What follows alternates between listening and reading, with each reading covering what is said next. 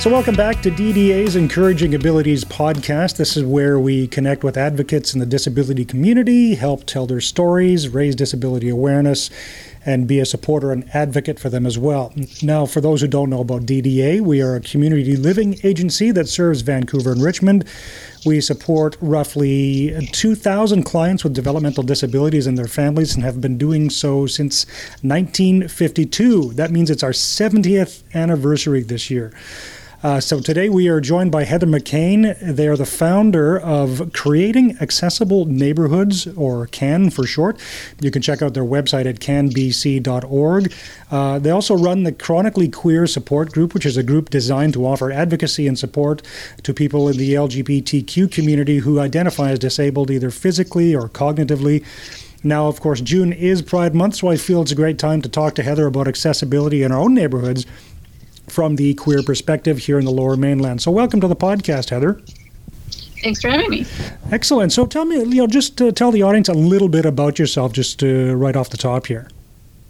Sure. So I am disabled and neurodivergent, and I founded Creating Accessible Neighborhoods in 2005 after my own experiences with ableism and inaccessibility.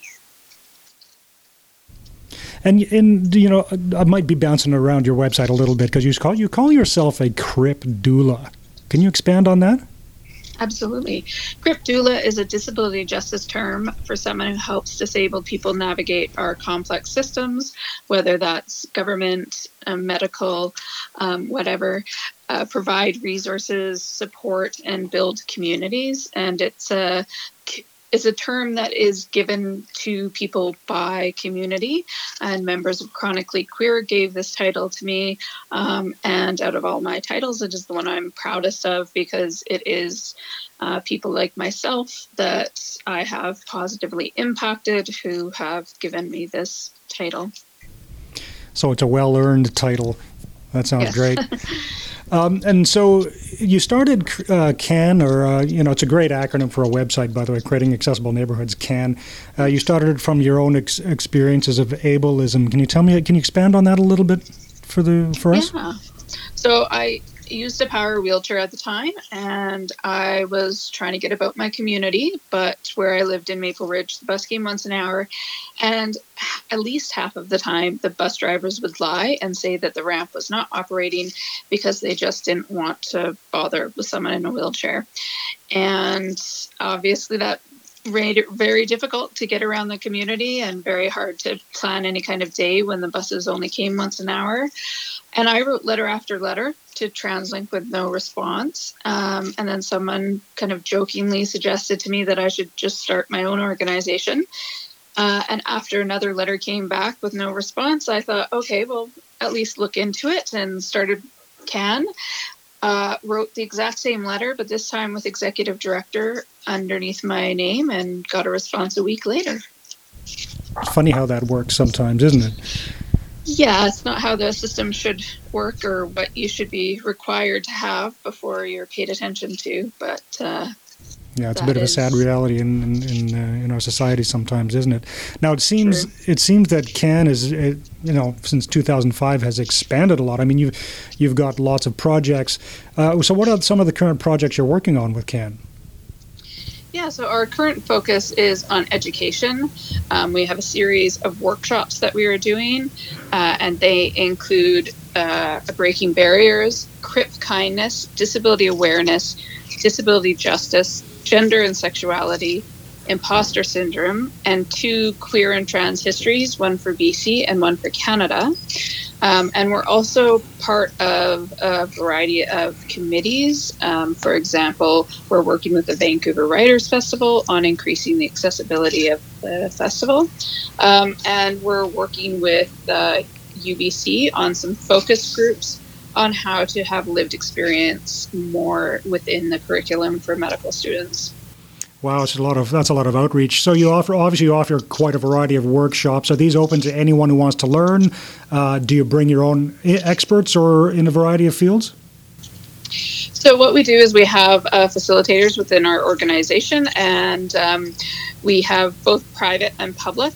Currently, we're doing private because we're so booked, but we will be adding public in August, and we're looking forward to doing those and having it open to all sorts of people. Currently, we're working with organizations like Fortis BC and Bill Reid Art Gallery, and talking to these organizations to try to improve the equity and accessibility within their organizations. Now, do you on some of these you bring in? You obviously said you bring in some facilitators and some other experts. Do you bring your own expertise to these things? Do you spearhead some of these yourselves? Absolutely. So I'm facilitator for quite a few, and we have a co-facilitator, Harmony Bongat, who is a single mom, Filipino, disabled, neurodivergent, has real experience in a lot of these intersectional issues that we need to discuss, and they co-facilitate gender and sexuality, the queer and trans history workshops. They actually created and researched, and they're quite excited about those. Those came about during the pandemic, and it's been great to be able to share our history more. Yeah, for sure. So when did you begin the Chronically Queer group meetings, and what inspired you to do so? So the Chronically Queer group meetings were actually originally through the organization community, and they were looking for a facilitator, and I started about 3-4 years ago. Unfortunately, I heard from a lot of people within that group that there was a lot of ableism and inaccessibility within the organization. And so for a year, our group tried to work with the organization to improve accessibility.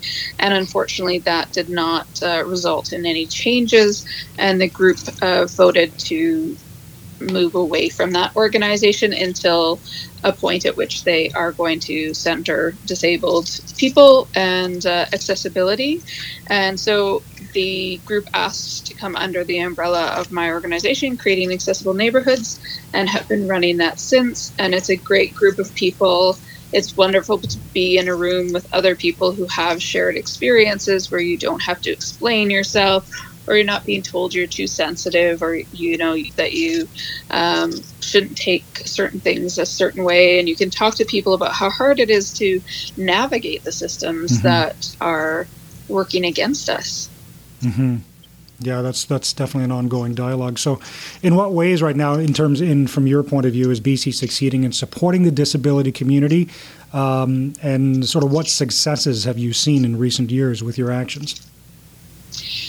Yeah, so we have seen some changes through our advocacy to the disability program, the increase in what people are allowed to earn on disability, as well as things like crisis funding for someone if they have to move really quickly.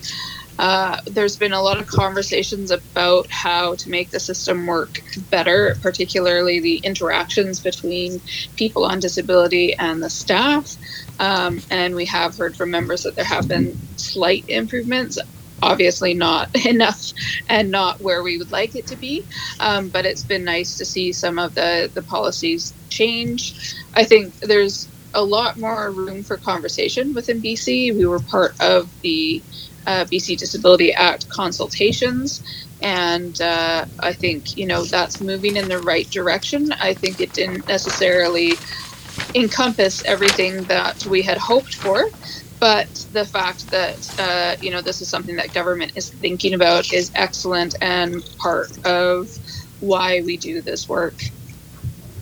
Now, in a more of a sort of dialed down sort of way, is how well is BC meeting the needs of the queer community when it comes to accessibility? Where are we falling short?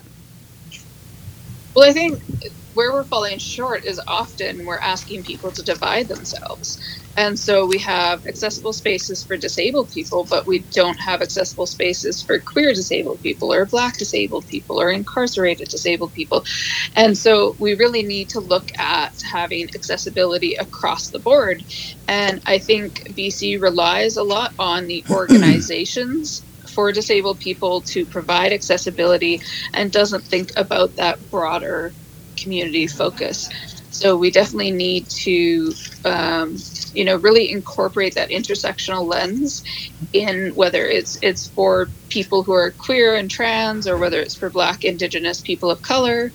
We really need to make sure that organizations and government understand people with disabilities are everywhere.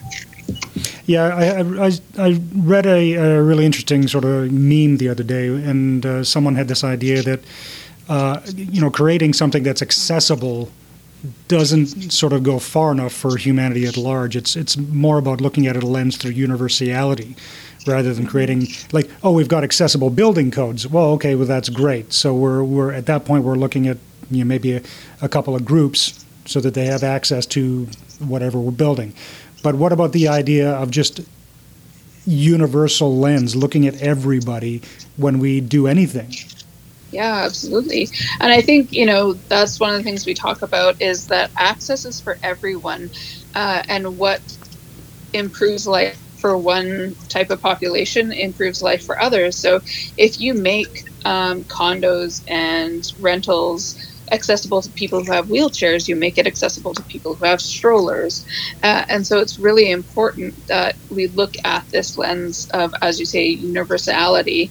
And I think one of the most important things that is often missed in accessibility is options. People want to make accessibility be one thing, but to people with disabilities, accessibility means different things, and we need to have options, because you can have 5 people in a wheelchair and their abilities within that wheelchair are completely different, and what accessibility they need is different. And so, I think we need to have more conversations about what everybody requires. Yes, absolutely. Now, you mentioned gatekeepers a lot on your website. Can you explain who that is? Yeah, absolutely. So gatekeepers are people who, whether intentionally or unknowingly, create barriers to access. And so the organization was founded because of my experiences with gatekeeping, which was a bus driver who drove an accessible bus that had an accessible ramp, who then said to me that the ramp was not operating, therefore making the bus inaccessible. And so this is really frustrating, because disabled people had to fight so much just to get that access on the bus.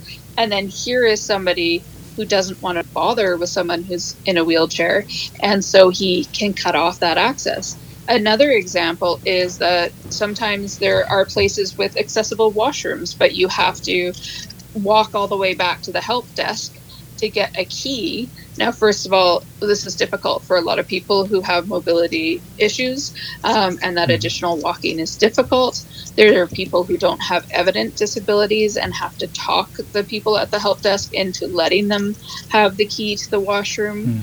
Another example is we spoke to a couple of universities that lock their elevators and will only give the access key to certain people, and some disabled students were unable to get that key because they didn't fit the image of what the university thought disabled people who need elevator access are. So those are all examples of where there is access, but then people are creating barriers to that access. Wow. So in 2022, here we are today in June 2022, are there fewer gatekeepers these days in your mind? Are we doing better at this?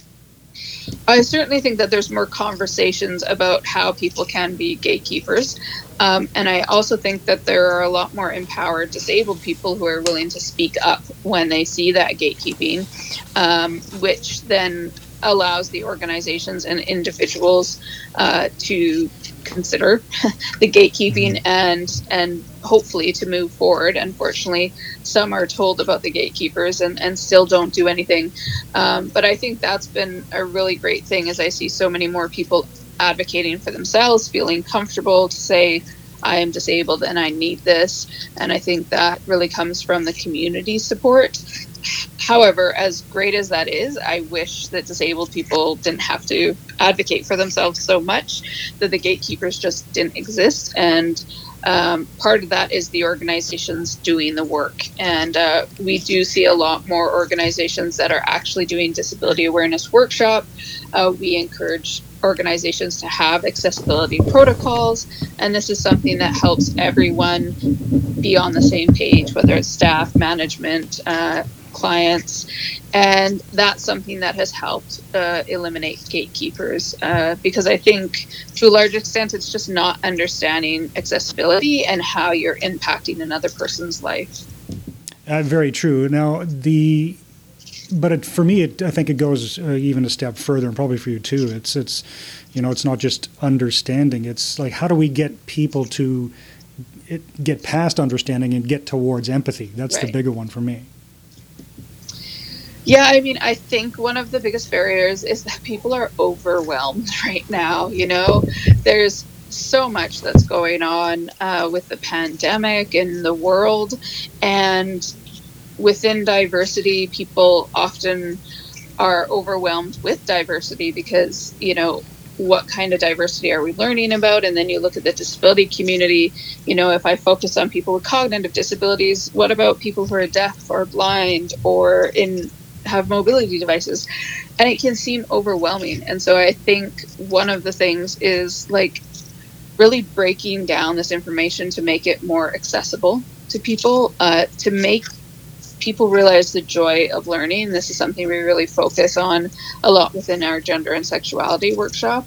It's fascinating to hear people's stories, and so that's how we connect with people. Is we use our members' stories, their lived experience, and we find that connects to people better, because when they leave, they may not remember the details, but they do remember how they felt, and they do remember their reactions, and then that helps them to remember to actually make change the next time, because they have someone specific that they can kind of bring to mind who had this experience.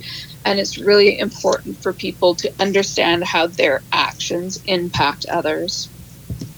Yeah, definitely. And it's just one of those things where, I think that it starts at home. Let's take these workshops. Let's learn from those who are living these lives. Let's empathize with them. But let's start that at home with our kids and getting them to understand. I think that's great. Empathy, however, does have its limits, because to an extent, empathy is trying to imagine being in someone else's shoes. And, as a non-disabled person, it is very hard to actually imagine being disabled. And so I think one of the key things is to listen to people of that identity. People try to imagine what it's like to be disabled, and unfortunately that's what government has done for so long. And then they make decisions and create policies that don't actually meet our needs, because they're imagining a life in a different way than is actually the realistic experience. But absolutely, starting at home, make Google your friend, visit your library, make sure that the shows that you're showing your children have different representation. SOGI, for example, has great book lists, and we actually created one on our Creating Accessible Neighborhoods website that's for 0 to 6-year-olds of queer and trans books that are written by queer and trans authors, and we include some books that have disability in there as well, because it's really important to move forward with the new generation. And it's been interesting. I am third parent to a child who's 5 and was in kindergarten this year. And you can see how societal pressures are already starting around language. And it's really important that this work is being done at home, and that kids are learning about it from a young age. Yeah, absolutely. I was super impressed with your website. You've received numerous awards for your work. You were even a torchbearer for the 2020 Paralympic Games. That must have been exciting. Can you tell me about that? Yeah, that was awesome. So at the time, I was on the board for BC Disability Games, which I had been a competitor in bocce, and they nominated me to be a torchbearer, which was awesome. And it was quite the experience. I learned that it's very hard to smile continuously as you hold a torch. But it was great, because actually what I enjoyed the most out of the experience was afterwards. I was in my wheelchair with some friends, going to a restaurant to eat after my section of it was done, and I had the torch with me, and the amount of people who were so excited to see a Paralympic torch, who knew what the Paralympics were, who had attended the Paralympics, and I let anybody who wanted to hold it and take pictures with, and it was just great to see so many people aware of adaptive sports and see how interested they were and how excited they were about the Paralympics. So it was a really good experience. So I guess you're hoping we win the bid for 2030 now. I have complicated feelings about the Olympics and Paralympics because of knowing how much money it costs and where that money could be used. So I wouldn't say I'm a complete yes in support of it, but I think with anything, if we do get it, I know that it'll be an excellent experience, and that it will help increase awareness about disability and adaptive sports. Yeah, and it's, the Olympics, that always is a bit of a double-edged sword, isn't it? It's good for some things, not so good for other things. Exactly. So now here at DDA, we use a lot of adaptive tech to help our clients be engaged, help them to communicate. It helps them let us know what their needs are, some of which we design or build ourselves. I noticed on your website, I thought this was really cool. You designed a double sling to alleviate pain on your back because of the weight of your arms. Now, that seemed really, really cool. Now, are these things that you design specifically just for yourself, or do you market these things, or what do you do with those kind of ideas? Yeah, so I have arthritis in my collarbones and can lose the use of my arms if, with repetitive motion, or if they're down too long. And so that double sling was created to help with that. And I actually did it through the Tetra Society of North America. And I know that they have a database of all the projects that they've done. And essentially they're projects that if you can't find it, in the current market, then they'll work with engineers and people to create it for you. So they've made me a meditation bench that I could put on my wheelchair. They've made me trays for both my power chair and my manual chair. The manual chair had to be able to go in luggage for flights, and the power chair had to be able to fold up and be okay with me kind of using my wheelchair as an ATV and being in really rough terrain.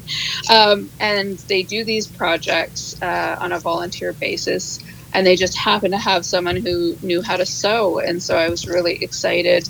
And I'm actually currently in the process of getting, I found some people who are disabled who know how to sew, and they're making me new versions to update it with some new ideas.